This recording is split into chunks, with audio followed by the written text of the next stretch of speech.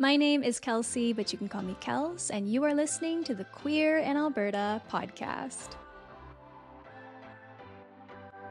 What's your story? What's your sign? It's like we're twin flames in a different life. Welcome back, everybody, to another episode of Queer in Alberta, the podcast where I interview two LGBTQIA+ Albertans to share their stories. My name is Kels. I am a queer Filipino-Canadian using she/her pronouns, and I live on Treaty 7 territory here in the city of Lethbridge, Alberta. Now, speaking of Lethbridge, before we get into today's episode, I have a really exciting announcement for folks living in the city or in the surrounding communities here in southern Alberta. Besties, I would love to formally invite you, actually not formally, I would like to invite you to an event that the Galt Museum and Archives is hosting on Friday, August 11th from 7 to 9 p.m. Hey besties, I am here to correct a mistake. As you can see, I have highlighted that the event is actually from 6 to 9 p.m., not 7 to 9. Please do not show up an hour late. This was not very slay of me. Thank you. Resume our regular programming. I have had the amazing opportunity to work with the museum to host a almost advanced screening of Queer in Alberta Season 1 that I've been working on for TELUS Story Hive. But if you come to the museum on Friday, August 11th, you will have the opportunity to see 2 of these episodes that I've been working on for the past year in advance, about a month before anyone else will in Canada. It's going to be an amazing night because not only will those episodes premiere, but we will have 2 drag performers, one of which, I will give you a hint, has been on this show and interviewed before. Lots of opportunities for photos. I'm hoping it's going to be a queer community social night, mingling, and it's just going to be a lot of fun. And I would just love if you came out to the museum for a night of celebrating queer joy and all that we have as a community here in this province. Hope to see you there. It is free. It's free. Oh my God, I should make sure to really emphasize that. So bring all your friends, bring your family. It's just going to be a great night, and I cannot wait to see you and meet you. Like, come say hi. So now getting to today's episode, we actually talked to Lex Schmidt, who uses they, them pronouns and lives in Calgary, Alberta. Lex had reached out to me a long time ago. Sometimes when people email me and I can't get back to them for a few months, what they want to talk about has the opportunity to shift and change, or maybe they come to a different realization about their gender and sexual identity from when they first reached out. This is exactly what happened with Lex, and so it was really cool for me to have this conversation that was supposed to start in one place, but ended up going somewhere totally different just because of the things that had happened in Lex's world since they had reached out. I will say we do talk a little bit about politics in this episode, and I want to put up a big disclaimer right here. I studied anthropology. I am no political scientist. I am no expert, and that's something that we always remember when we're in conversation. These are just the perspectives of myself and of Lex. They are not indicative of the whole queer community, of all of Calgary.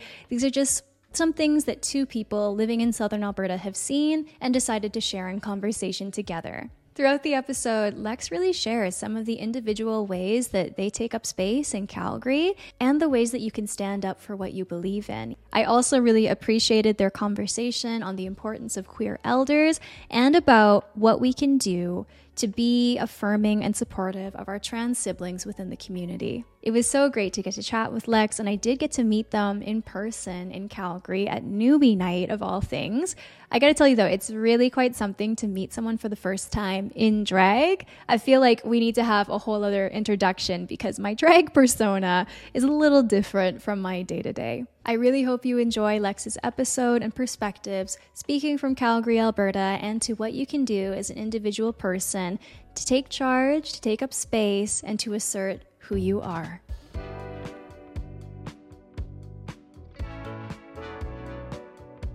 Hi, I'm Lex Schmidt from Calgary, Alberta. I use they, them pronouns, and I am a recently graduated student working in the film industry here in Calgary. Yeah, when I first reached out, I don't remember exactly when it was, but I was 21, I'm 22 now, so it's been at least a couple months. And seeing just the kind of rhetoric that's been changing around specifically trans issues in Calgary and outside has really kind of readjusted my viewpoints. In Calgary, it's a big city, and so you don't really have as much, like, vocal homophobia and transphobia and stuff. But then you work downtown for a year and a half. I don't know, for me it's been less about taking that in as a rise and more so of like also noticing with that the community that's kind of come together to tear down posters when they come up and scratch out slurs. Because I work about a block from one of 2 gay bars in town. I don't know if you're from Calgary or where in Alberta you're from. Twisted Element. I am not from Calgary. Yeah, so Twisted Element is the big gay bar here, and I work about a couple blocks from there. So around there you see a lot of people tearing down like anti-gay and a lot of white supremacy stickers have been cropping up in downtown Calgary. It's been like a really collective effort that I've seen from other people kind of stopping that and nipping it in the bud so that people who are affected by that don't have to see it in their home and their city that they like live in. So I bought a roll of 500 Pride heart stickers, just been putting them up over top of them. I have a buddy who carries around Sharpies, and it's just big collective action from even people that I don't know. It's not great to hear about this kind of really negative, or whether it's homophobic or racist kind of rhetoric, like you say, cropping up in the city, but how fast people are kind of mobilizing in like a grassroots on the ground manner. You going out of your way to buy stickers to actively combat this. You did that so naturally, and I think that's really cool. I don't like seeing it around either, so it's been a very huge team effort, I guess, to kind of build that I guess just voice within the city. And it goes all the way from just like everyday people to like people in government who are disavowing this. We had a lot of like anti-mask protests too, and that kind of led into all of the other stuff that's been cropping up. But then you have the silent majority who's going out of their way to make it stop, which has been something that's really inspired me to do it in the first place. Coming from my like anthropological perspective, this is just my own guess, but we have been so polarized in the last few years, even before the pandemic. If you look at politically what happened in the United States when Trump was elected in, a lot of commentary and dialogue and social commentary in particular that would have been unacceptable previous was suddenly legitimized by that figure in power. And it emboldened a lot of people that maybe quietly harbored those more harmful or discriminatory views against others. It emboldened them to bring them into a public kind of platform and onto a public stage. So you add something like the pandemic, which inevitably became so politicized, the Freedom Convoy. That's kind of how that bandwagon started, in my opinion.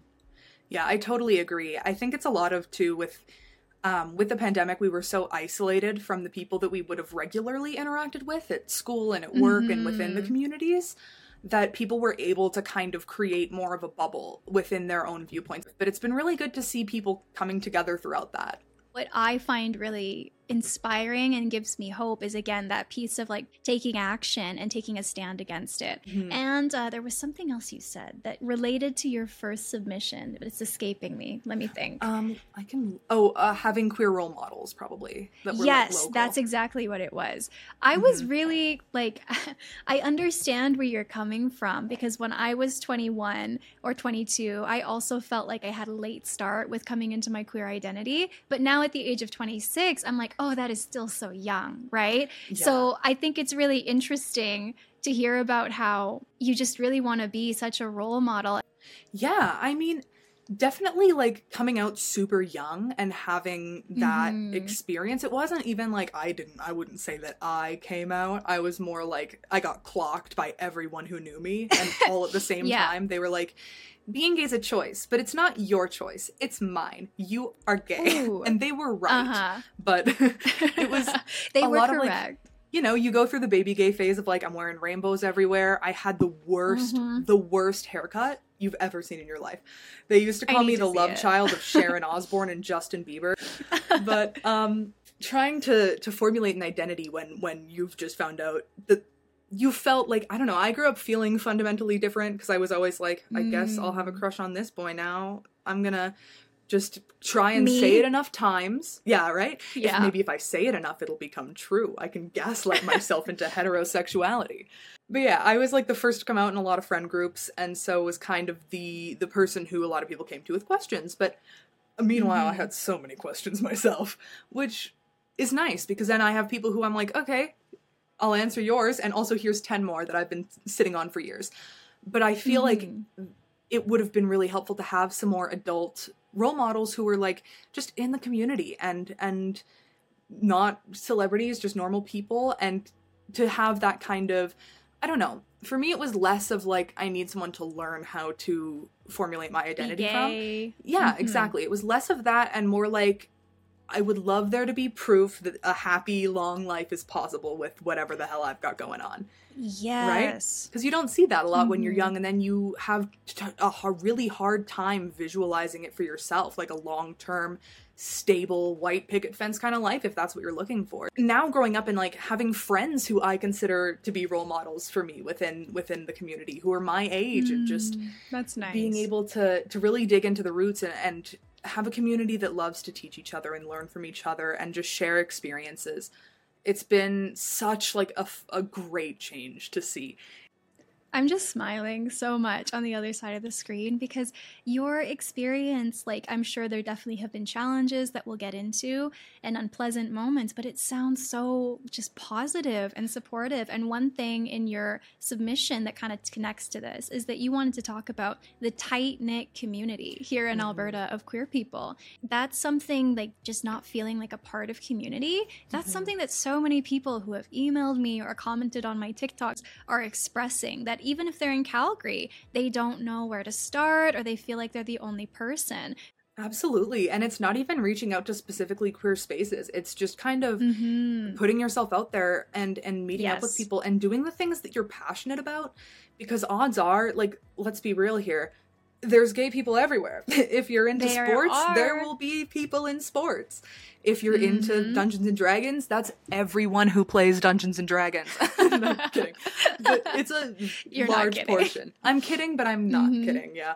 I'm in a couple campaigns and I can count the amount of straight people on one hand. So, yeah, it's just getting out there and really getting involved with the community at large. Like, even with some really cool harm reduction organizations, they do a lot of work with queer people as well in the queer community.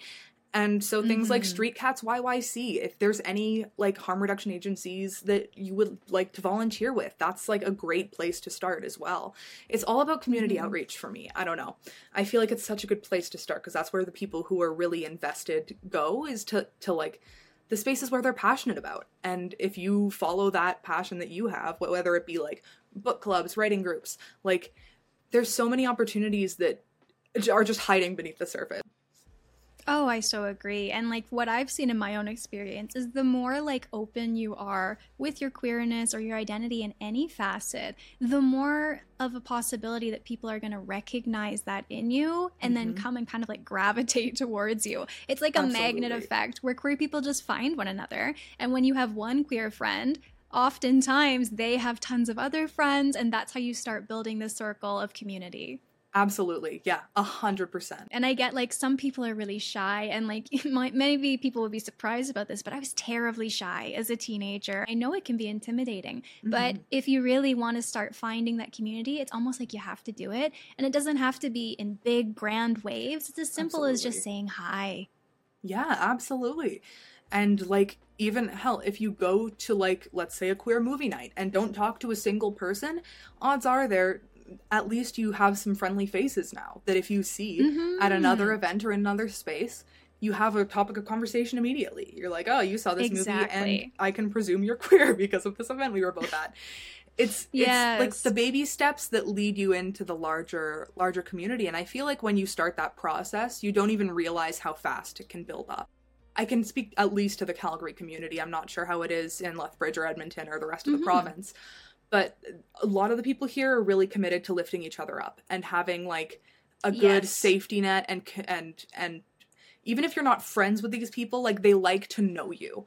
People love being friendly with one another within our community. And I know that's not a hard and fast rule, and obviously everyone's different, but for a large portion of that kind of interaction, it's just about having people around you that you know are safe people.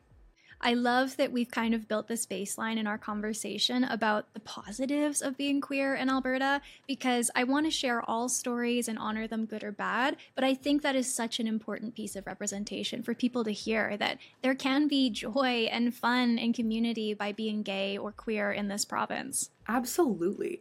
And that's been something that's been really like, I don't know, it's when bad things do happen, like, it's really easy to be like, oh, this is representative of my entire experience. But the truth is, for me, like, it's not. I have so many more joyful and positive experiences through being queer and getting involved with my community. And even through those bad times, like, the things that get you through it are positives in and of themselves, right? Whether that's personal reflection and kind of coping and growth on an individual level, or if it's reaching out to your wider community and having support from others. One other thing that you mentioned you wanted to touch on more recently was the adversity that you're experiencing. So I have two questions for you. The first is, what does that adversity look like and where is it coming from? And the second is, with that kind of positive glass half full, how do you negotiate those experiences? The big one more recently has been just kind of the increase in anti-trans rhetoric as a non-binary person who is passing as just like a butch lesbian. Like, I can easily, if people don't ask, they don't assume that I'm male or on the non-binary spectrum at all. The anti-drag sentiments and the anti-trans sentiments and the laws in Florida that have been passing, and the very idea that people can be criminalized, like, charged for supporting their trans kids in certain states is such like a horrifying idea to me, because these laws aren't there to protect children like they're saying they are. But for me, it just kind of reignites the fight, right? It makes me want to live louder. It's something that's about kind of making the world as bright as you can for the people who are going to come after you, for me. And that's been a really good, like, motivating factor. I feel like I'm getting, of course, a snapshot of who you are, but the immediate thought is you are so secure in your sense of self and, like, taking up space and being proud. Where does that kind of strength come from to have, like, hateful rhetoric around you, and instead of being, you know, pushed maybe back into the closet or feeling fear, which is what the rhetoric wants, you instead are like, hey, let's take up arms, let's be gayer? Like, how do you find that strength? Practice and spite. Yeah, entirely perfect practice answer. and spite. Because if, like, listen, I'm gonna be here, and if you don't want to see it, that's not my problem. Sorry that you don't like looking at gay people. I'm sorry that you feel gay when looking at me. I don't know what this is, but it's like, it shouldn't affect. It's not. I'm not gonna let someone else's insecurities affect how I present. And again, it took a long time to get there, and that's not something that people are gonna be comfortable doing immediately. No one person can come up with a solution, but in this next question, I guess it's kind of to start the conversation, whether it's with our listeners or anybody else that sees this. But what are ways that we can kind of be strong allies within the community to our trans siblings? Yeah, you know what? That's been something that I've been kind of thinking about really recently, and I think the main thing that that I would love to see as a trans person kind of speaking about this is just people standing by us and not being afraid to be seen in trans spaces and interacting with the community and upholding trans voices and listening to them for what kind of things are needed in your individual community. Because the needs are different for every different place you go. Even within Calgary, different parts of the community, like the drag community, is going to need different support than other trans people within the community. I'm counting drag under that umbrella just because of the fact that it's been so connected with it that it's almost, with that grooming rhetoric, has become one and the same, unfortunately. And so that kind of thing, like showing up and standing up and being seen in those spaces and having a united front, and obviously any community outreach, any kind of just interacting with the community that you can do and learning from trans elders and trans people who are coming up in your local scene is really important. I'm just remembering as you're speaking that roll of rainbow hearts or whatever that you said you bought at the beginning of our talk here. Why didn't I think to do that too? Because if I go around and see these things posted on, you know, signs or whatever it may be in the city, I've always kind of looked at it and felt discouraged. But like, as they have the right to post that there, I have every right to post something that says for somebody else looking next time, you are loved or you are accepted, right? Exactly. And these are little things that we can do to begin that quiet resistance. And maybe not so quiet. Absolutely. That's been the big thing, because I didn't even buy these with the intention to like put them up places. I bought them for pride. I thought I was buying 50 and then they came and it was 500 and I was like, oh god. Well done. I just stuff them in my pockets whenever I see that I'm out running low. I just rip off a bunch, and there's been a bunch on, like, if you're in Calgary and you go down 8th Ave, the bike lanes, and you see any, hi. Makes me feel a lot better too. Just about, like, doing something small to be able to, like, resolve it in the moment. If I can't, like, dismantle the whole system, like, I can get rid of one sticker, and that'll make my day better because it's gone now. Like, the small acts of resistance are so important. And that can even be whether it's stickers or just being visible. But I recently interviewed the CEO of my museum where I work because he's an openly gay man. He actually marched in, like, the marches to support gay marriage equality in Canada when he was living in Vancouver. So he did the fighting and the activism, right? That's got us everything that we have today. And so something we talked about, and, you know, the kind of shifting times we're in where things are a little scarier and rights are being debated. He told us that we really need to be vigilant. And I think that ties so much to, like, the quiet activism or just taking up space and being present that you and I have been encouraging people to do in this conversation today. Yeah, so Calgary Public Library actually has a whole, like, they have a bunch of archive materials from Calgary's history. And so that goes through, like, Sea Train Stampede, all of it. And that's where I found a lot of my information, where I was working on a documentary in school about it before the pandemic. And so we were about to shoot, and then everything shut down, and that was that. But the end. I think the club here was called Carousel. Sorry, my typing is loud. I have a mechanical keyboard.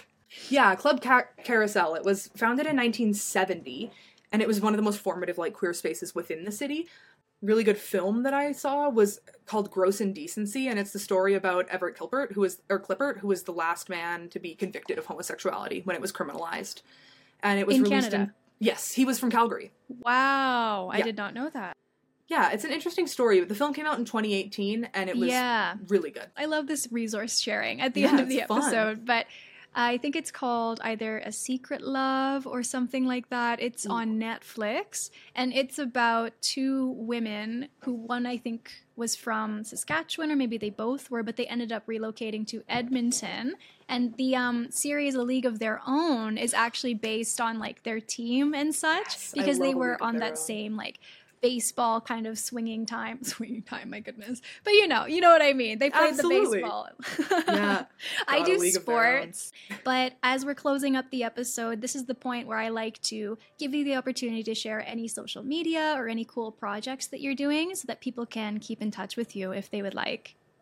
Yeah, so I'm kind of in between projects right now, but I am a working screenwriter in Calgary. My Twitter is Frozy, and I'm Frozy.ca on Twitter. That's PHROSEY, or TikTok, pardon me. Frozy.ca is the TikTok. And so you can find me there. I post about media, and I'm just weird about stuff online. So if you're ever looking to get in contact with me, those are the best places. Sweet. All right. So everybody heard that. That's how you find Lex. And is there anything else that you were wanting to touch on? No, I just wanted to say thank you for having me and for all the work that you're putting into sharing these stories. It's really important, and I cannot wait to listen to the rest of these. It's been super cool. Oh my goodness. Well, thank you so much. I'm going to blush over here a little bit. Thank you so much for tuning in to another episode of Queer in Alberta, and a massive thank you to Lex for their warmth and for their knowledge and even the resources that they were able to share with us at the end. I'm hoping I see so many of you at the Galt Museum and Archives on August 11th. It would really make my day if I got to see some of you there in person. And if you're enjoying the series, it would also mean a lot to me if you would take the time to leave a review on Spotify or wherever you may be listening or tuning in from. As always, I hope you are feeling proud and celebrated and loved for who you are today, no matter where you're listening from, whether it's Alberta, somewhere else in Canada, or somewhere else across the world. I'll see you next time!